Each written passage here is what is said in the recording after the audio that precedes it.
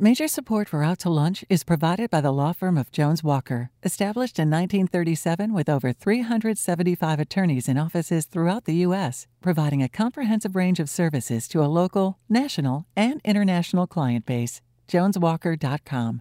And by Shorten Associates, legal recruiters in Louisiana and Texas. And Orange Theory Fitness, delivering fitness results for a healthier world. From Mansur's on the Boulevard in Baton Rouge, we're out to lunch with the editor of the Baton Rouge Business Report, Stephanie Riegel. It's business Baton Rouge style. Hi, I'm Stephanie Riegel. Welcome to Out to Lunch. The rising cost of health care today is one of the biggest challenges facing America. Between 1996 and 2015, for instance, health care spending in the U.S. rose over $1 trillion, and there's no end to that trend in sight. Local businesses and patients certainly feel the pressure. So do insurers and providers who are trying to innovate and find ways to keep costs down while remaining competitive and effective. Edgardo has been CEO of Baton Rouge General since 2017, though he joined the system in 2008 and has overseen many of its major functions. In his 3-decade career, he has also served in management roles for hospital systems in Florida, Texas, Illinois, and Louisiana. So Edgardo, it's been a wonderful career, and you've brought so much to the General, and we look forward to hearing some of your insights on how to solve the healthcare crisis in America today. Great to be here. Thanks. Joining me in Edgardo is Carrie Drake, President of Employee Benefits at BXS Insurance, a brokerage firm with 31 offices in 8 states that specializes in commercial insurance, employee benefits, surety, and private client services. At BXS, Carrie has established one of the fastest growing employee benefits operations in the state, helping employers control healthcare costs, increase productivity, and improve the well-being of their workforces. He's also pretty passionate on the topic of healthcare costs, particularly where pharmaceutical companies are concerned. We've had some interesting discussions about that and look forward to continuing them this afternoon. So thanks for making time to be with us on Out to Lunch. Great to be here. Thank you. Well, Edgardo, Baton Rouge is a competitive market. We recently had on the show an executive with Ochsner and talked about their expansion in this market. Our Lady of the Lake is building a new children's hospital. Woman's is doing things. You all are expanding with a new emergency department and other clinics around the area.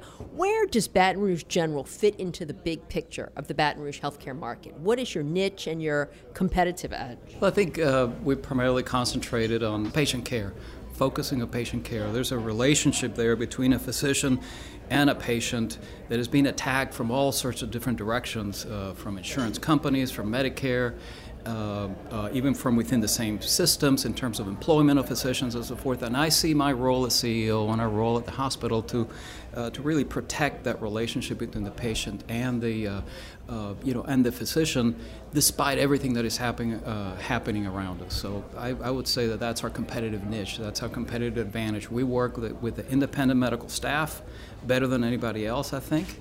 And if and when they desire to be employed, we offer them opportunities for employment too. But again, going back to the why we're here is for the patient and to offer the physician the environment where they can practice. And what's different about that environment? There's a culture at the General that is very difficult unless you haven't been.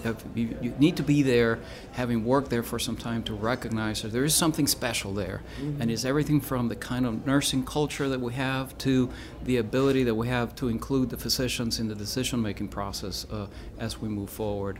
Carrie, you are on the front lines dealing with these providers, these hospitals like Baton Rouge General, some of the other competition in town.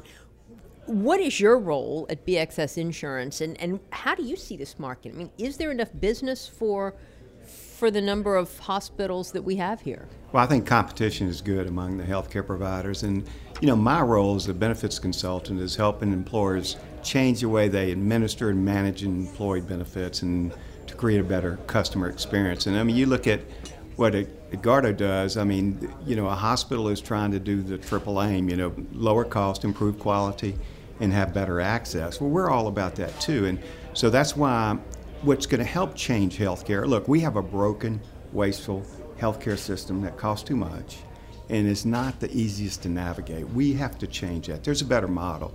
And what we've done, even with the Baton Rouge General, is work with, our partners. It's going to be an employer provider partnership that actually ends up driving down healthcare costs. But we have to get on the same page about cost, quality, value. And that's where the Baton Rouge General has done a great job at that. And that's why we have those type of partnerships with nurse navigation with some of our employers, chronic care disease management, creating a pathway to the quality cost hospital that they are right now. I think you've said something that is critical, and I see it from our perspective, is that we all want higher quality, lower costs. I think that the issue is that who is going to drive that change? And I think employers sit at the center of what the future innovation is going to look like. It's not going to be Medicare. It's not going to be the insurance companies. I don't think it's going to be necessarily the brokers. But if you have the demand from the employer, the tools are out there to figure out which hospitals and which physicians are the higher quality, lower costs, because there's variation in healthcare, right? And there's competition. And so can employers, with the help of brokers and other third-party administrators, identify who the high quality, who the low-cost providers are, both on the physician side and on the hospital side. Then you can begin to reshape the networks to encourage patients and encourage employers and encourage employees to go to those providers. Sure, and that brings up a great point, and that both of y'all can answer hopefully. What kind of metrics are out there today? Because I know those type of measurements, standards have been very controversial.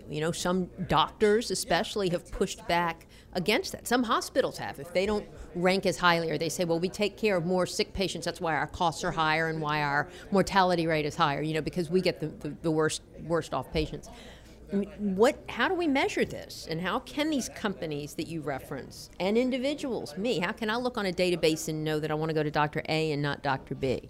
Great question. I would say, I know you want to start. I would say that insurance companies and Medicare, the third-party administrators, they have the data. The data is out there, especially on the cost side of the equation, and more now on the quality side of the equation. First off, I want to emphasize that it's not necessarily, there's not a direct logical correlation between high cost, high quality, or high cost, low quality, or low cost, high quality. These things are very, very fluid. But there are combinations of providers out there that have both.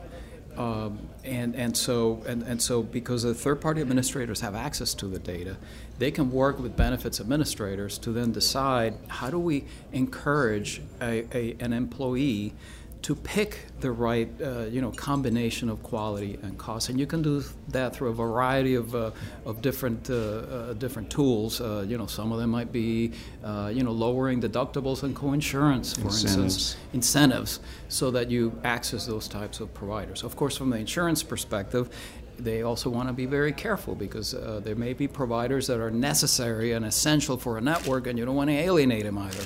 So it's also a political game on the part of insurance companies to determine, how far do we push.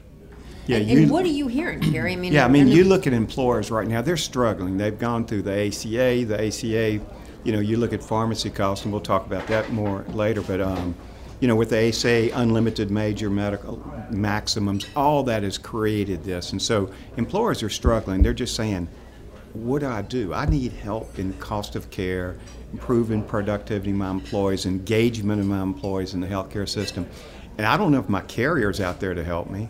I don't know if my provider is, but you know what? I know I'm going to have to continue with a provider, with healthcare, so why don't we get together and figure this out? Figuring out the lowest cost, better quality is a tough issue, and it's going to take a while to get there. But just recently, I've mentioned it to you, just came out this RAND study, and it's RAND Corporation out of the Houston Business Group on Health. They had 29 large employers get involved in this, and it took 2 years to get the data from the carriers to finally, and it compared hospital costs for Medicare costs compared to private pay. Okay. And so for the ones that participated, the large employers that participated, they didn't get the overall general, they got specific hospital. Baton Rouge General, the Lake, Walman's, everywhere in the cost of care. So we, for the first time, can truly look at the cost of care. But then you also have to judge, just like anybody might say, you said it also, you might have more complex cases. So it's a lot more complicated, but at least we have some basis. That's a fascinating study. In fact, I studied this study before coming here, the meeting today, for lunch, because it showed that even in Louisiana, there's a variation and disparity between cost and quality. It showed something very interesting to me, because we tend to complain, and I hear the policy folks saying, well, Louisiana is some of the worst and very expensive, and the reality is that Louisiana was smack in the middle.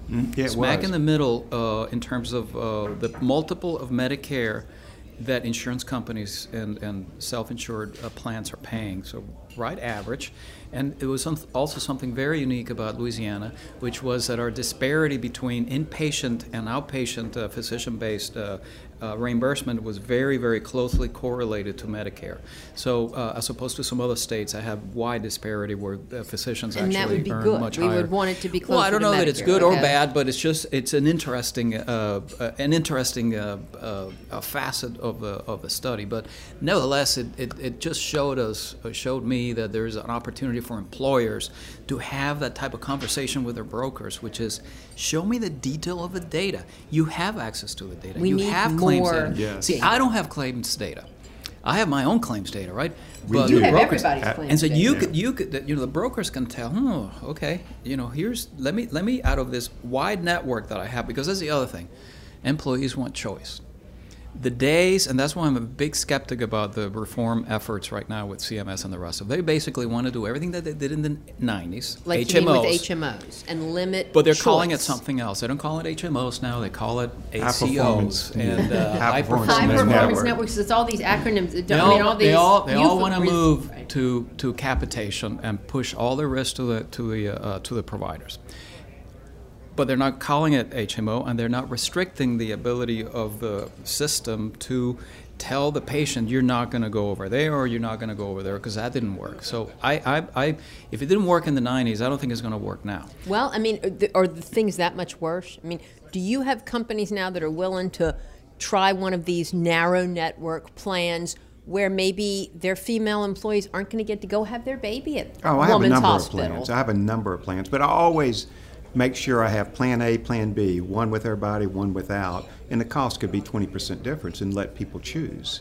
And so, but in the future, you will have, in California, I'd say 80% of the people are on narrow network plans, hospital, physician. So it's We're not going back there. that way. Well, and again, when you have multiple, with an employer with multiple, states, employees in multiple states, they're not doing a narrow network, and an employer might say, well, Baton Rouge is fine, but I don't have it in Texas or, somewhere else. And so that creates a problem. So they're not there yet on a narrow network or a high-performance network, but it's getting better.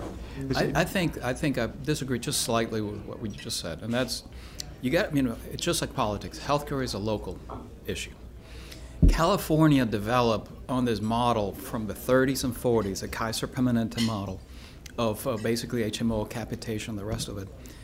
Even Kaiser themselves have not been able to duplicate that model successfully elsewhere, other than in California. No, well, it's because they were born that way. It's California. That's how they do it over there, right? And they can't export. They have not been successful at exporting that model elsewhere.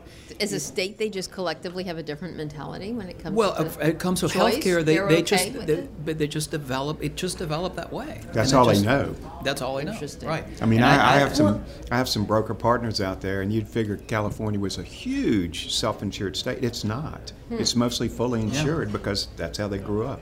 Wow. Exactly. You're listening to Out to Lunch. I'm Stephanie Regal. I'm talking with Edgardo Tenrero of Baton Rouge General and Carrie Drake of BSX Insurance. We'll be right back after this very short break. You're listening to Out to Lunch. I'm Stephanie Regal. I'm talking to Edgardo Tenrero of Baton Rouge General and Carrie Drake of BSX Insurance. What really is at the root of these escalating healthcare costs, and why are things so much more expensive in this country than in other countries? Especially because our outcomes aren't that much better, as we now see. I think the. Great question. I mean, it's. I'm not. We I'm have not the a- rest of the day We have now the to rest of the day. answer to it. ask. I think the reason is because market forces have not been allowed to work inside the health environment from the inception, since the inception of Medicare and Medicaid. And it's a highly regulated industry with more and more of a higher percentage of the business being controlled by Medicare. And Medicare does not determine a price. It's like the post office. Do you really? They just say this is what we're going to pay, and that's what happens with Medicare. There is no supply and demand. There is no. It's a bureaucrat in Washington, with all due respect to everybody in Washington, making the decision about what they're going to reimburse, and that's just the way it is. And then there's pressure on the part of the private insurance companies to kind of follow the lead of Medicare. So as more and more of our business moves to Medicare, which is a top-down, government-controlled system, the market forces are crowded out, and the end result is high cost and low quality. Why are we surprised? What do you think, Carrie? Do you agree with that, or is it the pharmaceutical companies are the root of all evil when it comes to healthcare costs? They're only part of it. They're only part of it. I think we have to do this together. You look at pharmacy, it used to be 5% of cost, now it's close to 25%, and specialty drugs are going close to 50%, and we're talking less than 1% of the population, resulting in 50% of our pharmacy costs. Hospitals, they're getting much better, this value-based. Even Obamacare started where you have to do value-based care, so they're moving more towards that. It's got to be a combination, but employers are reaching out. I need help. And like I said earlier, I don't know if it's my carrier, but I got to deal with a hospital because I'm half people. And if hospitals don't start being more innovative, creative, and working with employers and saying, yeah, I want to help you solve this problem, we'll create a pathway to our lower cost, higher value. That's where they have to be involved too. And that's what will eventually make a difference. But it's not there yet. So I have to bring my employers, I have to get together with other brokers and do the same thing. Because it's happening across the United States, but it's going to be a joint effort. It's not easy, and getting a lot of disparate individuals together to help solve this. And I didn't mean to paint such a bleak picture. I'm simply saying that innovation is not going to come out of Washington. It's going to come out of employers 100%. that are going to be experimenting with different delivery models, with different ways to compensate hospitals and physicians, perhaps, even though there's a big resistance on the part of, especially on the part of physicians, to move away from fee-for-service, and on the part of hospitals too. The model works in every other industry. You don't go to a CPA and ask for a value-based contract. You do fee-for-service or your attorney, right? And it works perfectly well there. Nobody's trying to revamp how the attorney market works. The only reason we're talking about this in healthcare is because, again, a lot of the control comes from Washington. Employers are looking at all kind of different ways. Because they're the ones that are ultimately paying the cost. They're paying the bills. Yeah. And so they are the ones that are going to be the change agents, you think? 100%. So we have people doing their own site clinics, so I want to be the employer of choice. Give us an example. You don't have to name the company. You might need 1,000 employees to support an on-site clinic, but you got to have them all in pretty close proximity. And so you bring a nurse practitioner or two in, and you have a couple people working with them, and they go to it for free. So what you do is access, which is great, no cost, which is great. Try to get a primary care physician visit, and it takes 10 days. Then they don't go, and then it becomes a train wreck. So this will help people steer, and then we use these clinics to steer them to our higher quality, lower cost providers. And are you seeing that with Absolutely. some companies here? Yeah, these are fixed costs, but you got to have a larger employer. And so right now we're working in our Essen Park for a near-site clinic. So we have, which means it can't be one employer. It's got to be a multiple employer, and this is brand new. Oh, this is so fascinating. So several local companies are getting together, big employers. Yeah, so our next meeting, and it happens to be with his organization, and they have a great team. They put us together. I have 4 employers, which amount to a couple thousand employees that could do it together right now. And so our first meeting, no, not our first. And they'll have their own private clinic. Yes. For those 4, and then who would staff it? It would be through a partnership, for instance, with the General and its providers. It could be. I think what we found in our, because we have a health plan too, our own, for our own employees. We have about 8,000 members in our health plan, and when we started this journey about 5 years ago, we thought we're gonna experiment, and we've always managed our health plan, but we never really had gotten to that level where we are really wanting to dive into the detail to figure out, who's costing how much and how do we encourage them to change behaviors and so forth. So we realized that just like anything else, it's 80-20 rule. 20% of our members were pushing roughly 80% of our costs. So how do we identify these 20%? And more importantly, how do we estimate who's going to be on the 20% next year, and how do we intervene earlier in the process so that they don't become the 20% that is more expensive? So, we have a whole clinic, structure wherein we take these patients, and that's another tricky part. How do we convince these members that they should come to this specialized clinic? And so we had to change how our deductibles work, co-insurance. So, for instance, in this clinic, when you go, no co-pays, no co-insurance. And there, believe it or not, there is no restriction on the part of the physician in terms of what kind of meds they can order. So there's no formulary because we trust the physician, right, to manage the care of these patients. Because it's basically your own, right? I mean, this is all in-house. But we don't buy. We buy pharmacy services from these pharmacy companies. So the PPM. So it could go out of control potentially. But anyway, it's worked really, really well for us, and we're trying to figure out. So it's been 5 years now, and what kind of outcomes are you seeing? And well, we have basically for the last, I think, 5 years, and don't quote me on this, but I can give you the numbers. We've gotten our healthcare spend per member flat. Now it's not a cut, but it's a flat. And that's a big. And why do we do? And they're healthier? Well, we complement that with a lot of sort of prevention, nutrition, and we've been able to cut waist circumference of our employees on average has actually come down over the last several years. And so, it's a combination of prevention with interventions to make sure that their behavior of the member changes so that they could invest in their health and recognize sounds like the Kaiser Permanente thing, sort of. Well, but the difference is that it's on a very not, small scale. Well, it's on a small scale. It's our own premium. It's our own dollar that we spend. So anything that we learn here, we want to export it to other employers. What Gerardo said about engagement, cost is number one, and then getting employees engaged is the second thing the employers struggle with, to own your own health care. And so what we're trying to do is make sure employers take advantage and say, oh, you have a worksite clinic. And so an employee goes there and says, hey, that was a great experience. No cost, quick access, my wife didn't have to take work off, all that kind of stuff. Great experience. And there's not a lot of things that happen in healthcare that's a great customer experience. The Net Promoter Score is one of the lowest. So if we can raise that, then all of a sudden, 6 weeks later, they're diabetic and someone picks up the phone and says, hey, I need to get you engaged in this. They'll probably say, okay. So anytime we can create a better customer experience with our healthcare customer, our employees, through telemedicine, which is a great thing too. So we try to get employers to make sure it doesn't cost anything to have a telemedicine visit. These other things where people get engaged. Anything that creates a better customer experience when they end up going somewhere or having some higher cost chronic disease and someone reaches out to help them, they're going to have a better chance of saying, yeah, I think I do need your help. And that's a big area that is improving as well.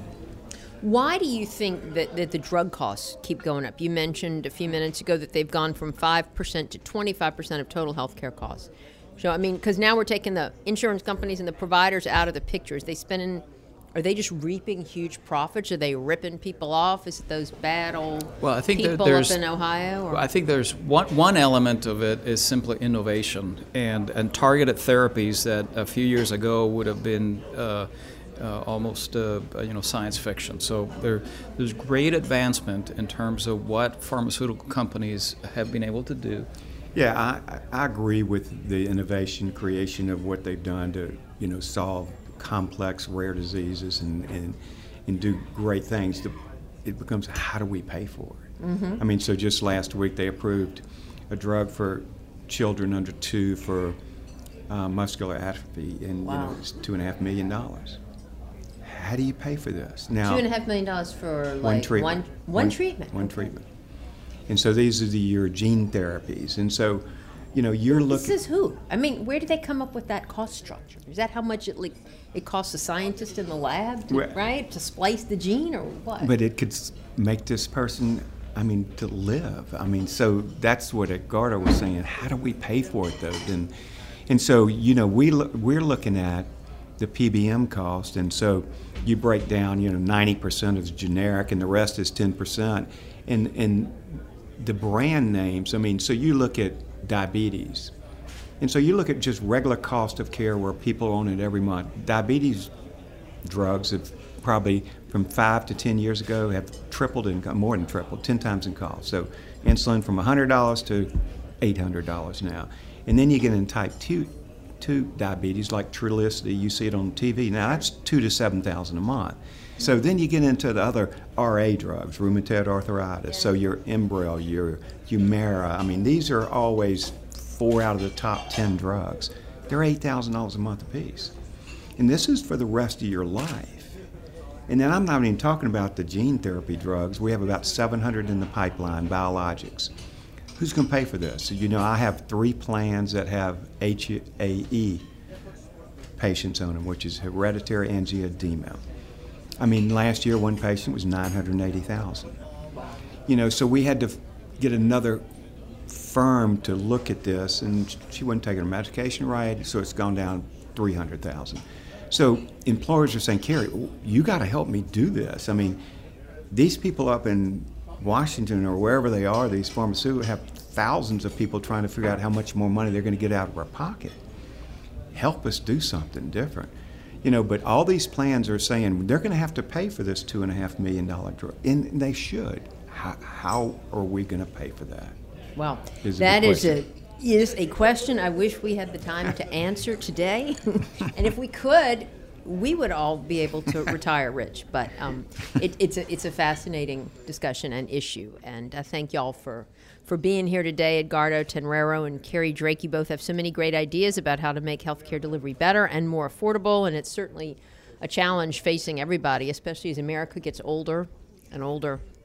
So thank you all for being here and taking time to join us on Out to Lunch.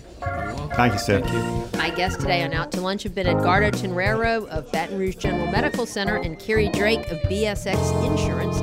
You can find out more about Baton Rouge General and BSX Insurance by going to the links on our website, itsbatonrouge.la. The producer of our show is Grant Morris. Our technical producer is Eric Merle. Our associate producer is Peter Raschuti. And our Baton Rouge business consultants are Charlie D'Agostino, Dave Winwood, and Ann Edelman. If you want to know what we all look like, you can find photos from this show on our website, itsbatonrouge.la, and on our It's Baton Rouge Facebook page. These photos were taken by Carrie Hosford, and you can find more of Carrie's photos at carriehosford.com. You can hear this show and past episodes of Out to Lunch wherever you get podcasts and at itsbatonrouge.la. Out to Lunch is a production of INO Broadcasting for itsbatonrouge.la and WRKF 89.3 FM. I'm Stephanie Riegel. Thanks for joining me. I look forward to meeting you again next week around the table here at Mansur's for more business Baton Rouge style on Out to Lunch. Out to Lunch Baton Rouge is recorded live over lunch at Mansur's on the Boulevard in Baton Rouge. Mansur's is open for lunch daily 11 to 2, for dinner nightly, and for brunch on Saturdays and Sundays. Mitchell Foreman wrote and performs all the music on Out to Lunch. You can hear Mitchell's music anywhere great jazz is sold or streamed, and at mitchellforeman.com.